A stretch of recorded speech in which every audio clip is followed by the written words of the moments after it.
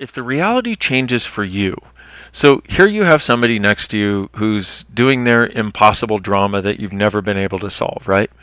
And what have you done? Like, think of how many ways you've reacted to that, which we'll work on clearing in just a moment, because there's a lot of that stuff, right?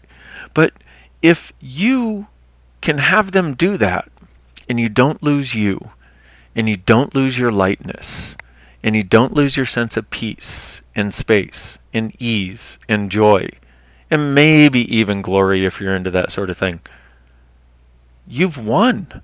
That's it. That's the keys to the kingdom right there, is to be able to have anyone and anything do anything around you, and you still have you.